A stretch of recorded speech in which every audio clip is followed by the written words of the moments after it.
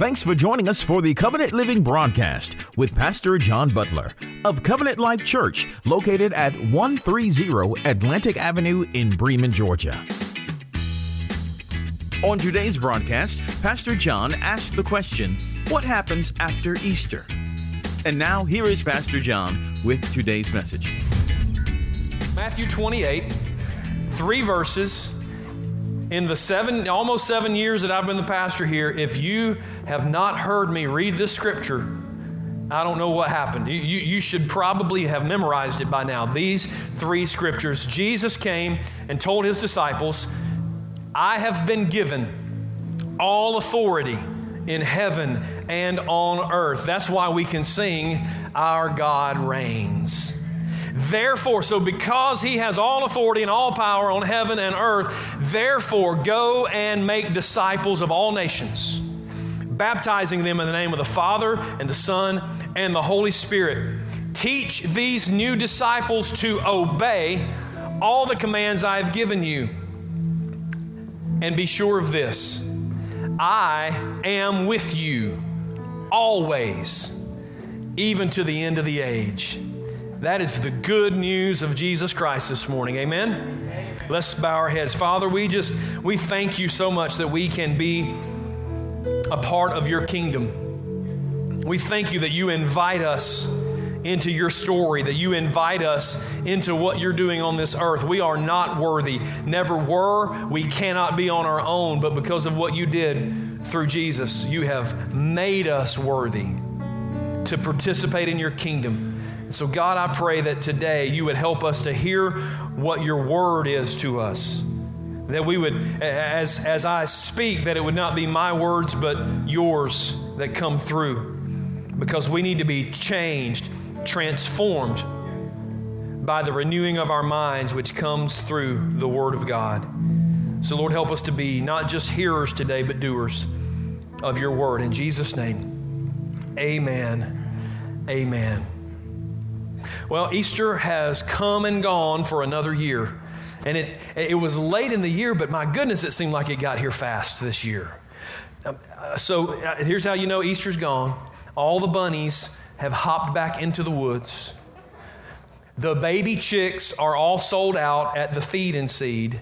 And soon on social media, you will see people trying to sell adolescent chickens because they ain't cute anymore. And the real egg hunt, the one that the dads do on the lawnmower, the real egg hunt is about to begin. It makes a really cool sound when it comes out the chute, let me just tell you. So my question today for all of us is, what happens after Easter? What happens after Easter? You see, so much focus is given on the death and burial and resurrection of Jesus Christ each year, and rightfully so. It is the foundation of our faith and our belief system. But so many people treat the resurrection of Jesus as if it's the end of the story. Like the Bible ends with that passage, right? Jesus was born, he lived, he was crucified, buried, dead, and rose from the grave. Hallelujah, the end. But that's not the case. The resurrection of Jesus isn't the end of the story.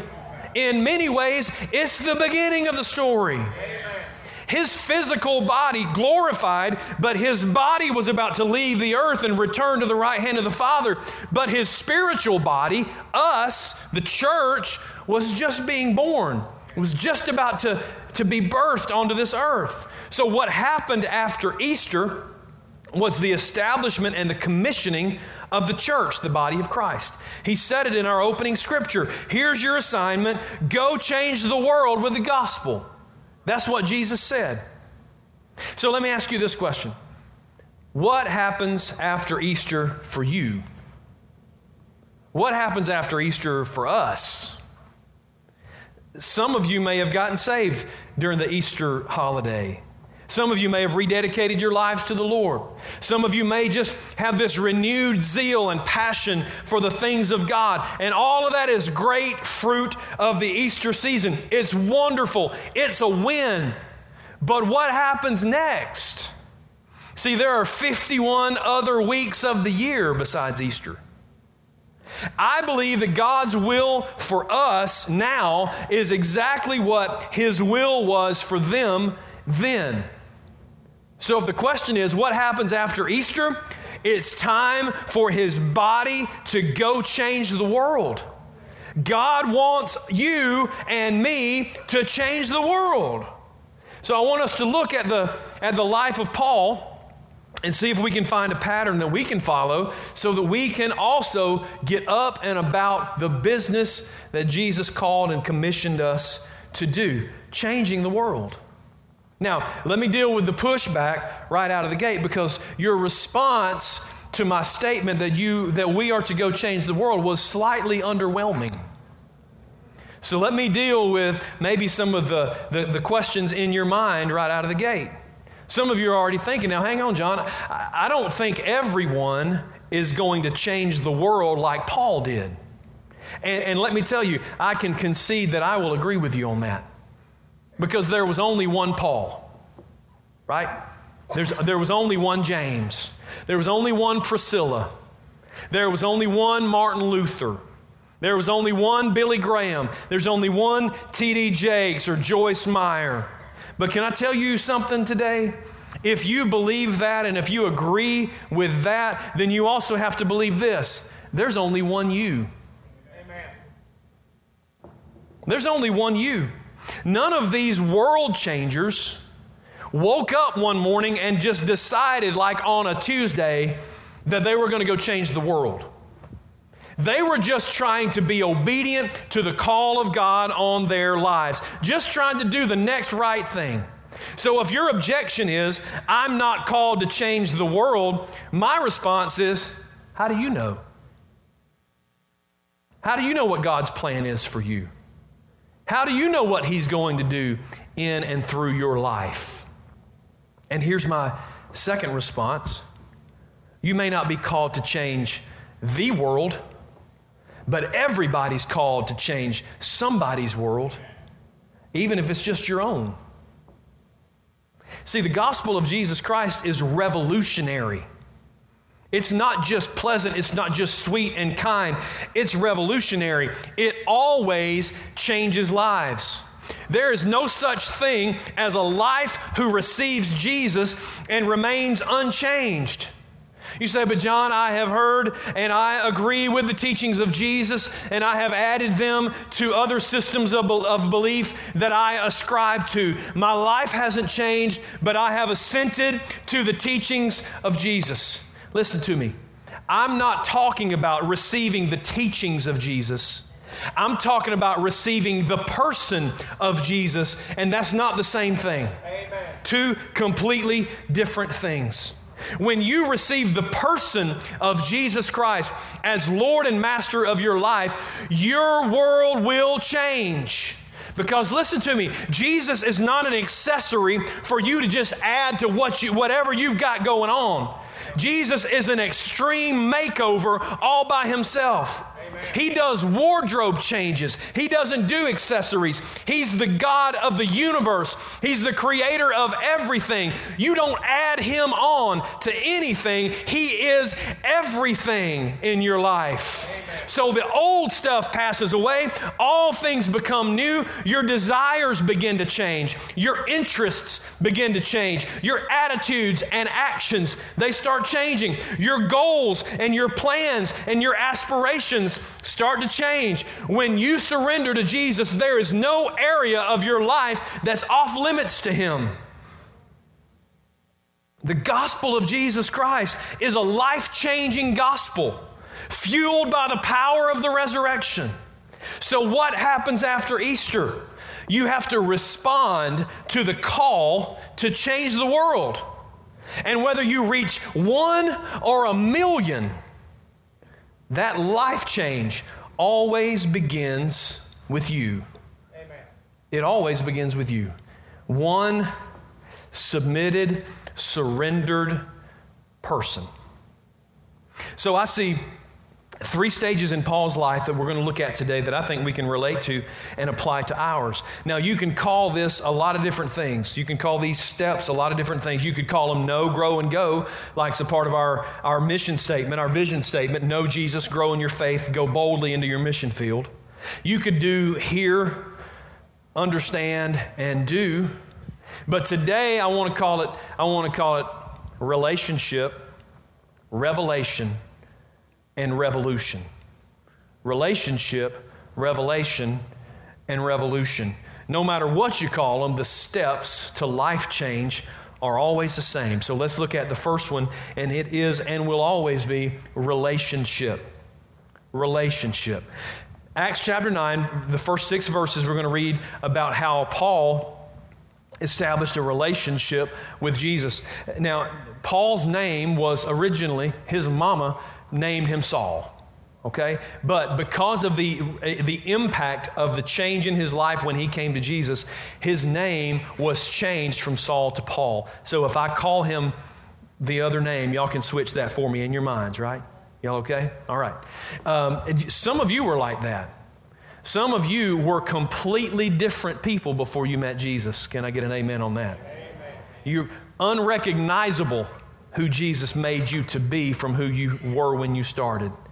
And that's a thank you, Jesus moment right there. Amen? Now let's read the scripture.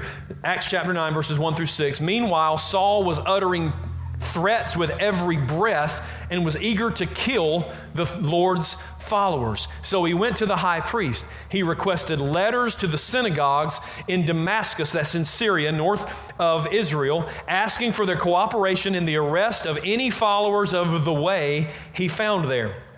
He wanted to bring them back, both men and women, back to Jerusalem in chains. Now, as he was approaching Damascus on this mission, a light from heaven suddenly shone down around him.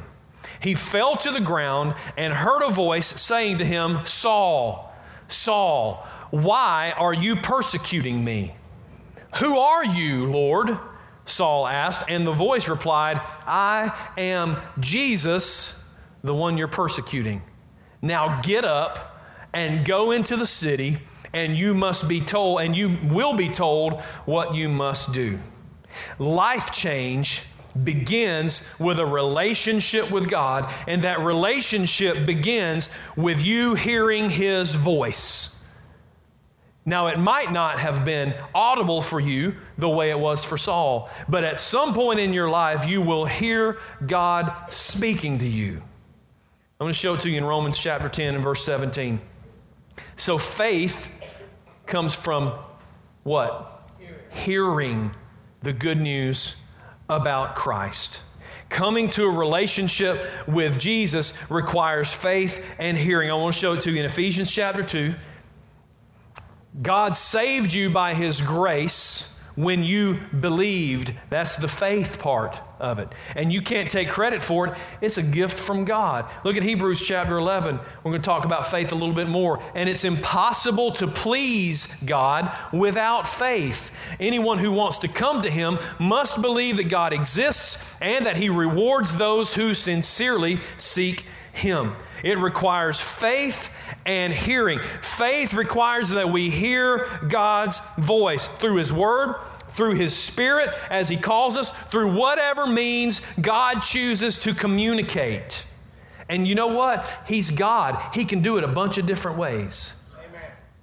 And what works for me and what communicates with me may not be what works for you, but as long as it's rooted and grounded and based in the written Word of God, as long as God is speaking to you, you better tune in and listen. Amen. Did you know there is a great revival going on in the Middle East among the Muslim population? And it's really remarkable, especially coming from the American church perspective. It's really remarkable in nations that are closed to the gospel, in nations where it's illegal to preach and proclaim the name of Jesus, people are risking their lives to become Christians.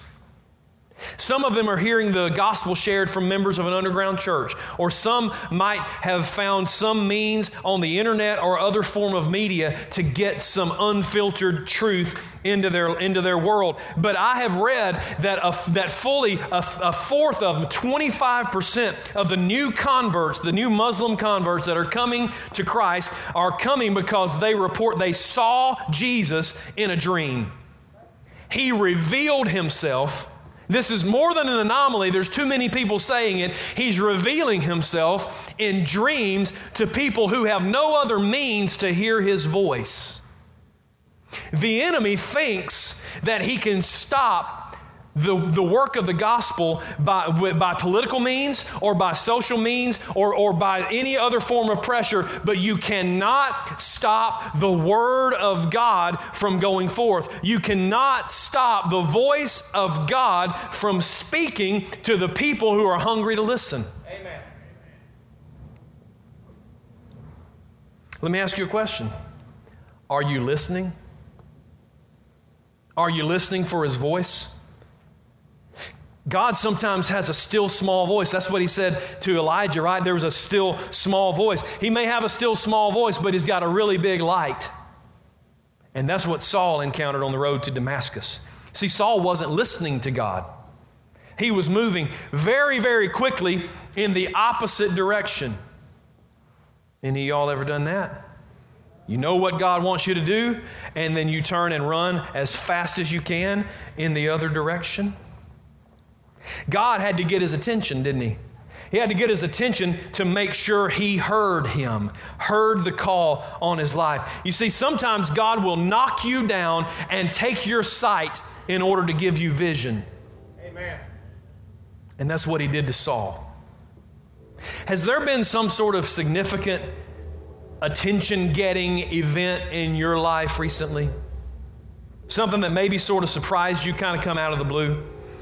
Let me encourage you to stop and listen for the voice of God.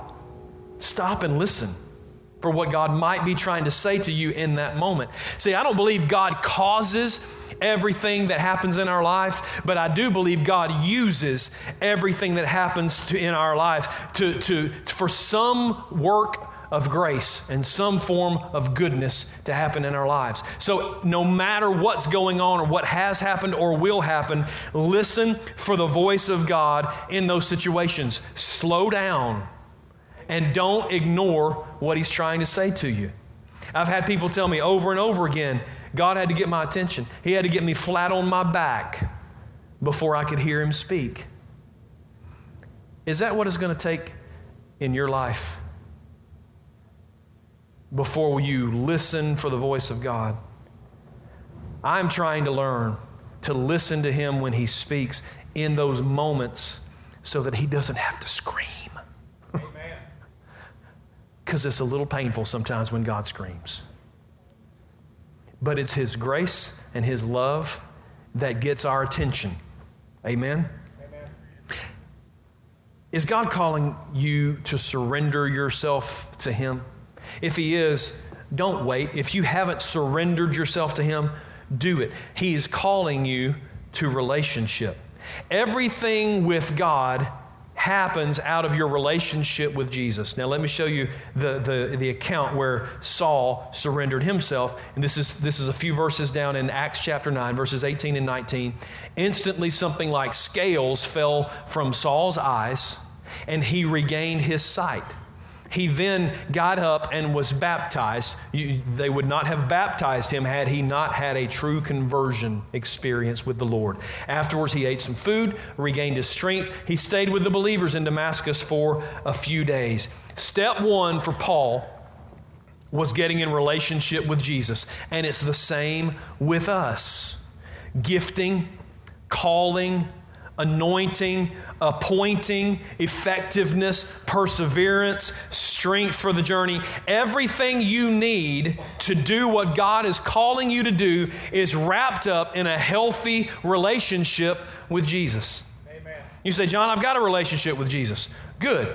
Nailed it. Now, is he calling you to do something for him?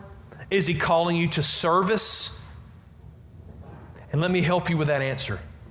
He is. He is. He's calling all of us to serve Him.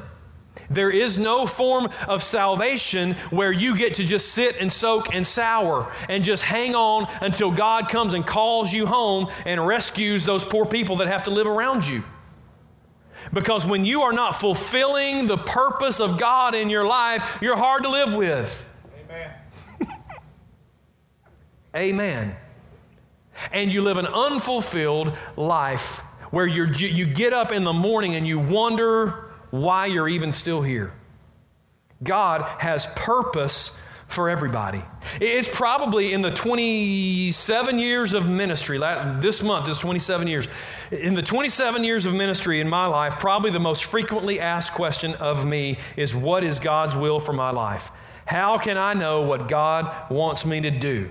If I'm supposed to be changing the world, what is it how do I start?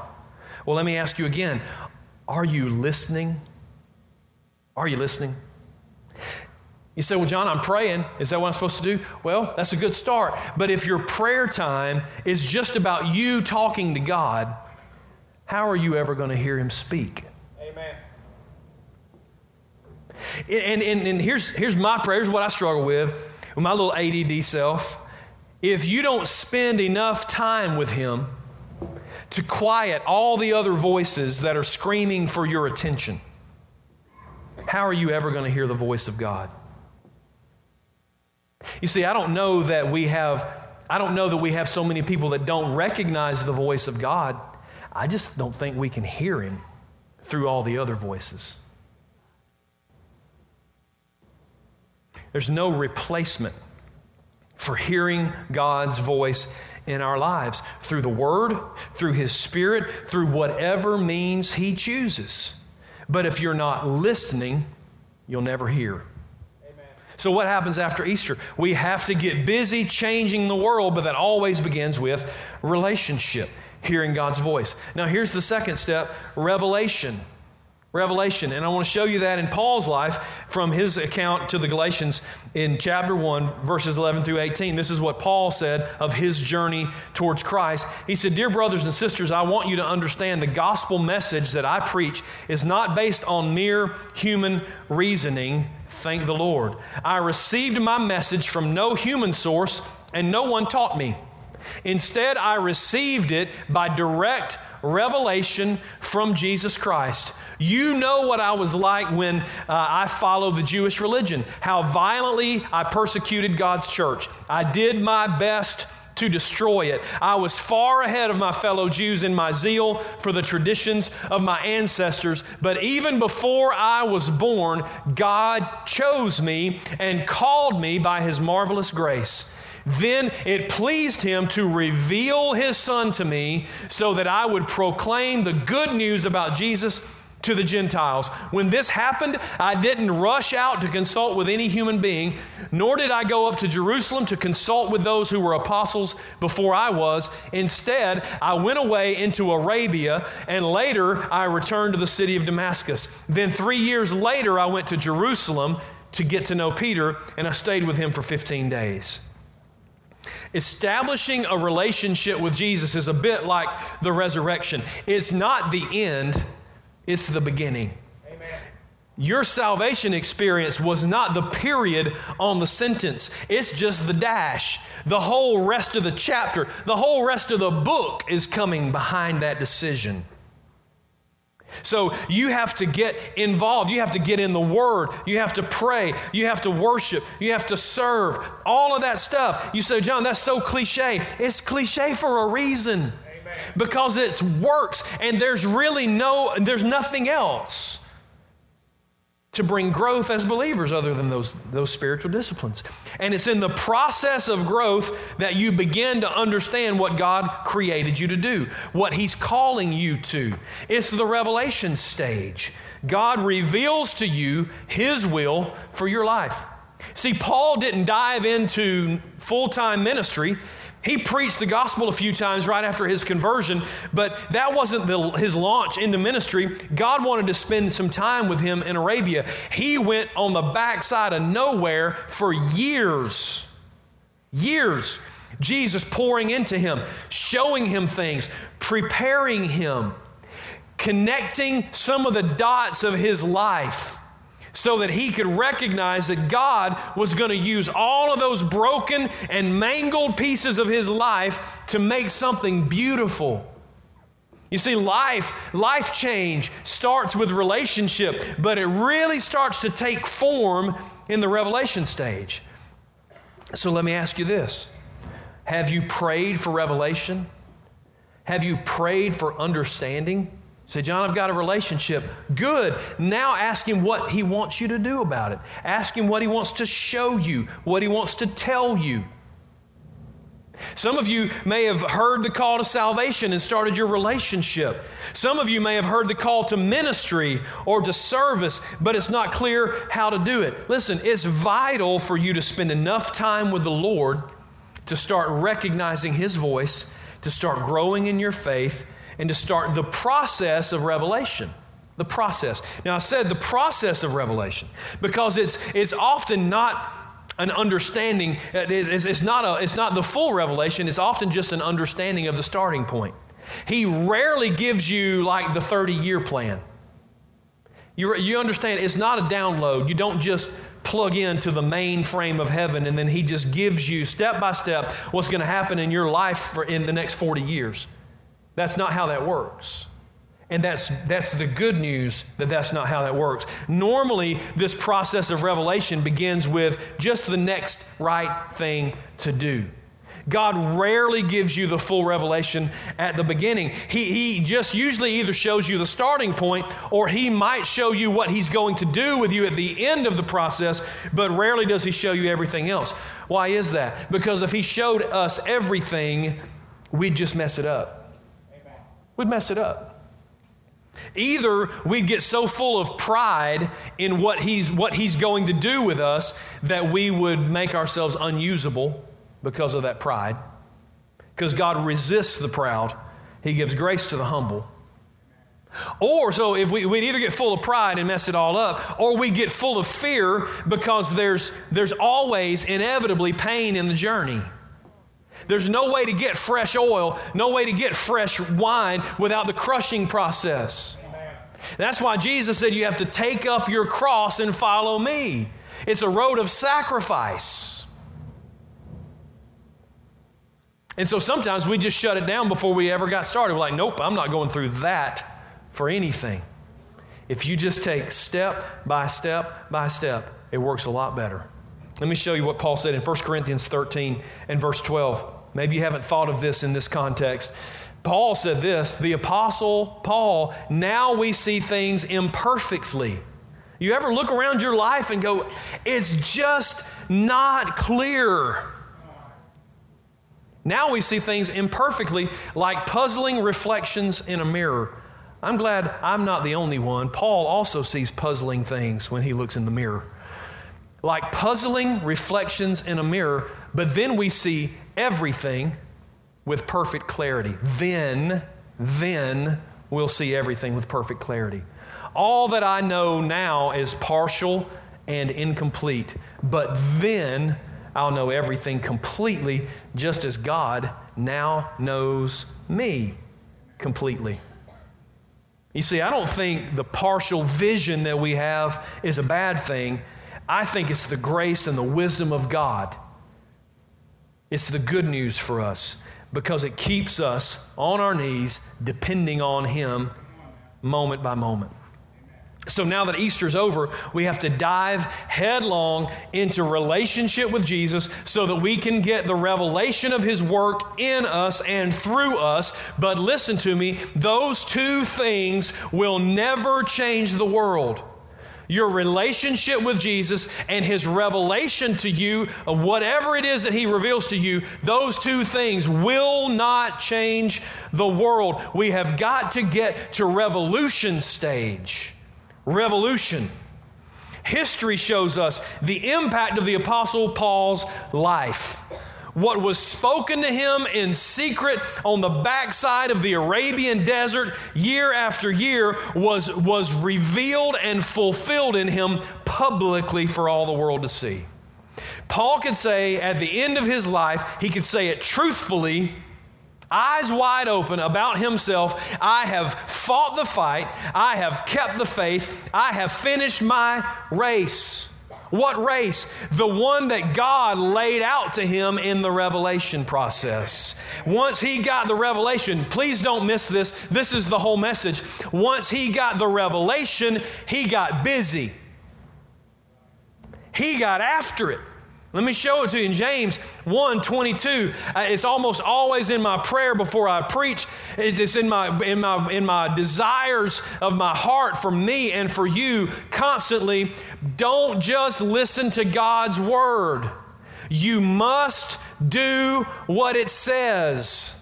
Otherwise, you're only fooling yourselves. Doing is what turns revelation into revolution. Whether it's a spiritual truth that he's revealing to you, or whether it's a specific calling of what your life is supposed to be about, God doesn't give you a revelation so you'll know something. He gives you a revelation so you'll do something. Amen.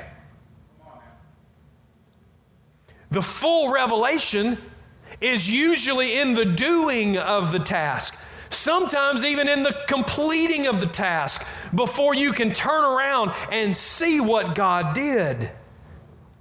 You see, not long after Paul returned, God called him to put into practice what he had shown him. And what resulted from Paul's day-by-day obedience is nothing short of miraculous. It's earth-shattering. It truly is revolutionary. Thousands of people, probably tens of thousands of people saved, Jews receiving Gentiles as brothers and sisters, miracles worked, people delivered, dozens of churches planted and established and grown, a third of the New Testament written by him in his hand.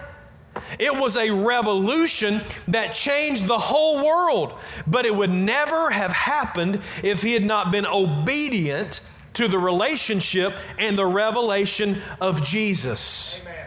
That's right. Now, this may surprise you, but I generally say a lot of things that surprise people. I don't care that much about what you know. As a matter of fact, it usually is off-putting for me when somebody comes and starts to tell me their pedigree and all of the things that they know and all of the books that they've memorized and all of this stuff. I don't really care that much about what you know. I care about what you're doing with what you know. You see, the American church, and this is just a fact, this is not really up for debate. The American church has almost no positive influence on our culture. Amen. None. And that impotence that we have in our culture is not so much a knowledge problem as it is an application problem. Here's what I mean. There are people all over America who know way more about the Bible and the big picture theology than most of the members of the early church did. Most of the people that you read about in the book of Acts didn't understand what you understand about the Lord. But those folks laid down their lives for their faith in Jesus Christ. And we can't even lay down our cell phones long enough to read His Word or to pray or to serve the least of these God's children around us. If God has called us to revolution, then we can't stop at revelation. We've got to get past the hearing and the knowing into the doing and the going. Amen. We have to. Otherwise, what did James say? You are deceiving yourself. Knowledge will deceive you. Revelation will deceive you into thinking you have relationship with Jesus. But just because you know something doesn't mean you have a relationship with God. Amen. That's why I don't care what you know as much as I care about how you're applying what you know. Last week was Easter. But the power of the resurrection remains vital to bring life change and world change. The harvest is abundant, but God doesn't need commentators or spectators. He needs people with a relationship with Him, with a revelation of the work that needs to be done, and a heart that's willing to start a revolution in the world around you. But listen, you don't have to be called to change the planet. Let me ask you this. Who's going to step up and change your world? Who's going to step up and change your family? Who's going to face the giants in your family tree? Who's going to stop the curses that have been passed down from generation to generation? Who's going to draw the line and declare, as for me and my house, we are going to serve the Lord? Where are the men and women of God who are willing to stand up and say, I've got the resurrection power of Jesus Christ living in me in the person of the Holy Spirit, so I am declaring victory over all of this stuff in my life. I'm the end of the line for what my family has been known for. No more poverty and addiction. No more anger and rage and abuse. No more laziness or craziness. No more perversion. No more gossip and slander. No more rebellion and strife. I'm not passing that stuff down to my kids and to my grandkids. They will inherit faith and hope and love. They'll get the rewards of a parent or a grandparent who was faithful to God. They're going to see the answers to my prayers. I have sown in tears, and they're going to reap in joy. My relationship with and my revelation of Jesus Christ is going to be a revolution in my family. Amen. Amen. And you can do that not because I'm excited about it, but because your Bible tells you you can. And listen to me, church. Who's going to change Bremen? Who's going to change Haralson County and Carroll County and Paulding and Douglas and all of the places that you came from? You drove here from those places. Who's going to change West Georgia? Who's going to call out the pride and the arrogance and the prejudice and the division and the strife that's happening in the body of Christ, much less in the culture? Who's going to declare and demonstrate the truth of the Word of God? Who's going to be the arms of Jesus to wrap around the widows and the orphans? Who's going to be the hands that serve and the feet that carry the good news of the gospel? If we have a relationship with Jesus and we have a revelation of His great commission, then why can't it be us? Why can't it be us? And remember, we're not praying to be the largest church in this area. We're praying to be the most influential church in this area. Because that's not the same thing. It doesn't matter if you've got 8,000 zombies in your church every week. I'd rather have 80 that are fully alive in the presence and the power of the Holy Spirit, who are submitted and sold out and ready to do what God says to do. One man, the Apostle Paul, changed the world with the revelation that God gave him. What could one church do in this area?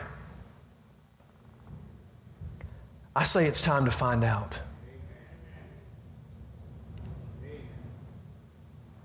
And listen, don't go get on your knees and beg God. He's ready. Amen. He's been ready. It starts with our relationship with Him becoming first and foremost above every other thing we've got going on. You can take your titles and your positions. You can take your job. You can take your income statements. You can take your property. You can take your net worth. You can take everything that we define each other by in our culture. And if your relationship with Jesus Christ does not supersede that, then there will never be a revolution of lasting proportions around your life and family.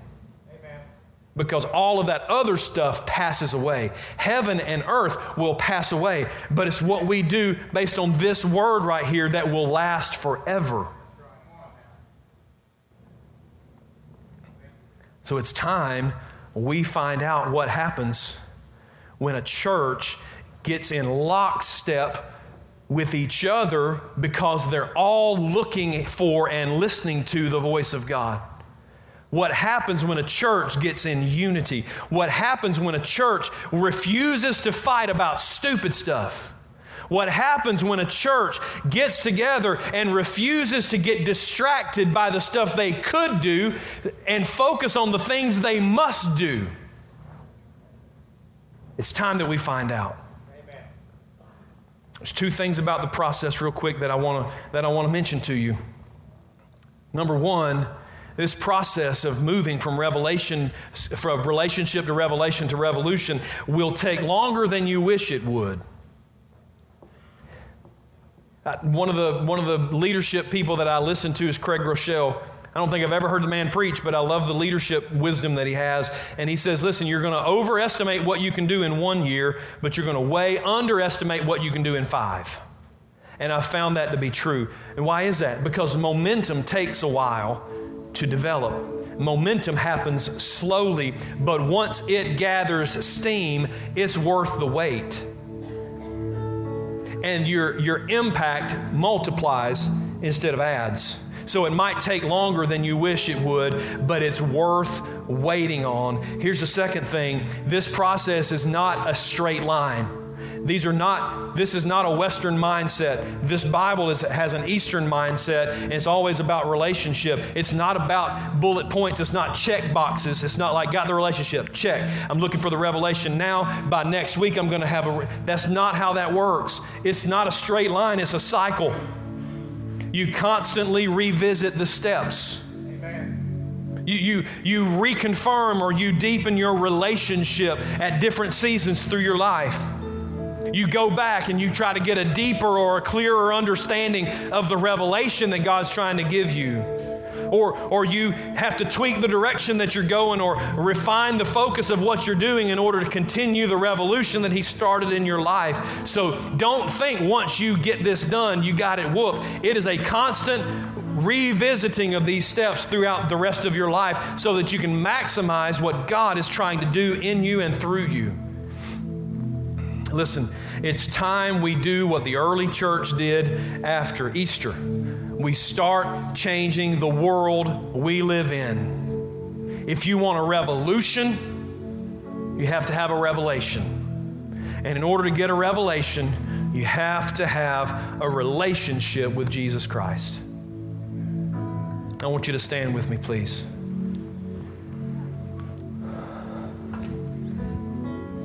What is He saying to you today? You say, well, Pastor, I come to hear what you have to say. I come to hear what God's saying to you. Listen, this is what God's saying to us. But what is He saying to you? Because this is His general revelation for all of us, this word. But He has a specific revelation for you that He wants to give you so that you can have a revolution in your life. And I don't know about you, but I need a revolution in my life. I need some things to change dramatically for the better. I'm not talking about income. I'm not talking about stuff. I want to see the fruit. Amen. I want to see the fruit of a relationship with Jesus Christ. The spiritual fruit. I want to see the gifts. I want to see the product of a life that's fully sold out to the Lord. And if you want that in your life, I want you to just begin to pray. We're going to end this service the way we always do. This altar is open. It's always open. I'm going to pray over us, and I'm going to ask the Holy Spirit to search our hearts, because that's what He does better than anybody. And if you're willing to hear Him, He'll point out the things that you need to begin to work on. So I'm going to ask the Lord to search us, but then we're going to open this altar, because Jesus didn't say, my house will be called a house of preaching. My house will be called a house of praise and worship. He said, my house will be called a house of prayer, because we need to be praying more than we need to be doing anything else. So if you've got something you need to pray about, and everybody does at one time or the other, then I want you to feel free to come and pray, and we'll be happy to pray with you about it, whether it's about this message or any other situation you've got going on in your life. We're going to sing a song. At the end of that song, we'll be dismissed together. But in this sacred moment for the next 4 minutes, I want you to listen for the voice of the Lord to you. We pray that you have been blessed and inspired by today's Covenant Living broadcast. To find out more information about our ministry, just visit our website at www.covenantlifewestga.org. You can find this video there on our homepage. Just click the YouTube button and make sure you subscribe to our YouTube channel. Give us a call at 770-537-3747. That's 770-537-3747. At Covenant Life, our mission is to go and make disciples by being real, relational, and reaching. Be sure to join us next week for more Covenant Living with Pastor John Butler.